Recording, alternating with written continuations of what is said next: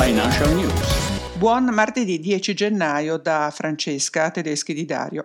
Questo è il podcast della rassegna Financial News nell'app OF Robin.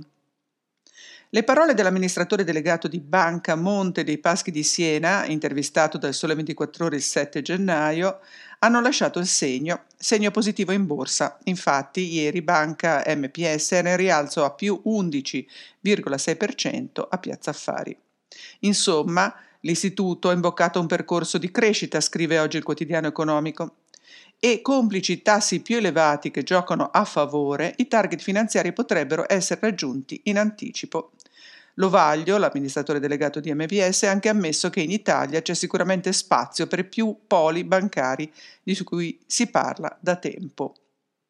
E a proposito di poli bancari, Milano Finanza prosegue nella sua caccia a informazioni su Banco BPM e oggi spiega perché Banco BPM taglia i costi dei conti correnti, riportando i contenuti della lettera inviata ai clienti il 31 dicembre che avverte della modifica migliorativa delle condizioni. Per tutte le condizioni dei conti correnti, dei depositi, carte, eccetera, eccetera, a confronto, ricordo il nostro report La Bussola Rete in uscita lunedì prossimo, ma le informazioni le avete subito qui in OF Robin in anticipo. Ricordo anche che oggi è stata pubblicata la bussola PMI con tutte le informazioni su oltre 400 competitor finanziari in tema di small business. Domanda del giorno: come sta andando la borsa in questo inizio d'anno? Borse e ancora rally. Milano al top da 11 mesi con spread sotto 200. Corre l'euro, è il titolo del Sole 24 Ore. E tra i commenti si inserisce quello del professor Fabrizio Pagani che scrive su Huffington Post. 2023 qualcosa è cambiato, un soft landing dell'economia non sembra irraggiungibile. Arriva dunque una ventata di ottimismo dopo montagne di articoli pessimisti a fine 2022? Non proprio. L'economista Pietro Garibaldi nelle pagine di La Stampa titola «I sacrifici da affrontare dopo la superinflazione». La Befana ha portato una piccola buona notizia dell'economia italiana, scrive Garibaldi. Alla luce degli ultimi dati possiamo ora sperare che in Italia e in Europa sia iniziato un episodio di disinflazione, tra virgolette. E spiega: la riduzione della corsa dei prezzi si accompagna a un periodo in cui il prodotto interno lordo, cioè il PIL, e l'occupazione risultano inferiori al livello che avrebbero avuto senza inflazione e disinflazione. Gli economisti chiamano questo rapporto il tasso di sacrificio, tra virgolette, ossia il rapporto tra la riduzione dell'inflazione e la contrazione di prodotto rispetto al suo livello potenziale.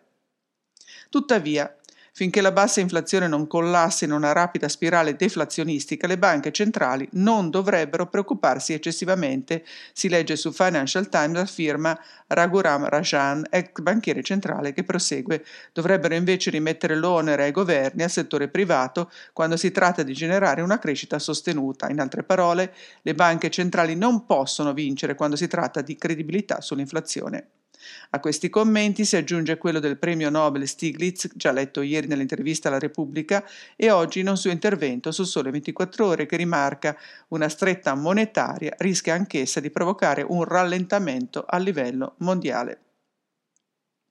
Intanto da noi il Tesoro lancia un nuovo BTP a 20 anni, riportano tutti i quotidiani, e i tassi elevati hanno portato invece una perdita di 132 miliardi per la Banca Nazionale Svizzera, che non darà così dividendi.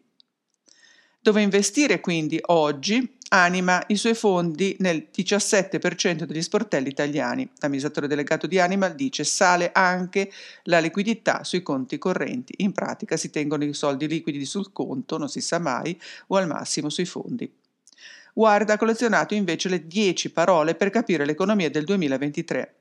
Che ha ammesso tra gli altri che tra i temi caldi anche le acquisizioni ci sono, che nel mondo potrebbero ritornare a caratterizzare le cronache finanziarie, per rispondere alla necessità di consolidamento per competere alla pari in un mercato globale aggressivo e ostile. Ma la notizia che ha colpito di più l'attenzione della stampa tecnica è il progetto di Microsoft che studia come integrare OpenAI GPT in Office. In pratica da Word si potranno scrivere articoli da robot? Bella domanda. Apple invece annuncerà il suo nuovo visore di realtà aumentata la prossima estate. Secondo quanto affermato da Mark Gurman, giornalista di Bloomberg, che possiamo sicuramente considerare una fonte attendibile, la società di Cupertino potrebbe iniziare a spedire il suo nuovo Reality Pro, questo è il presunto nome del visore, il prossimo autunno. E questo è tutto per oggi. Per leggere la rassegna ogni giorno dal lunedì al venerdì sui temi di economia, affari personali, commenti speciali, inchieste, tecnologia, basta scaricare l'app OF Roaming dagli store Apple e Google. Chi vuole si può abbonare anche al servizio full che comprende l'accesso ai database di OF Osservatorio Finanziario e ricevere poi push e alert immediati sulle informazioni di circa 500 oggi competitor in Italia e nel mondo tra banche, assicurazioni, fintech, insurtech, big tech eccetera eccetera. Nel sito robin.expert trovate tutti i dettagli e contatti. Potete anche leggere le nostre news, i nostri insight e trend dai report La Bussola. Buona giornata a tutti e buon lavoro a domani.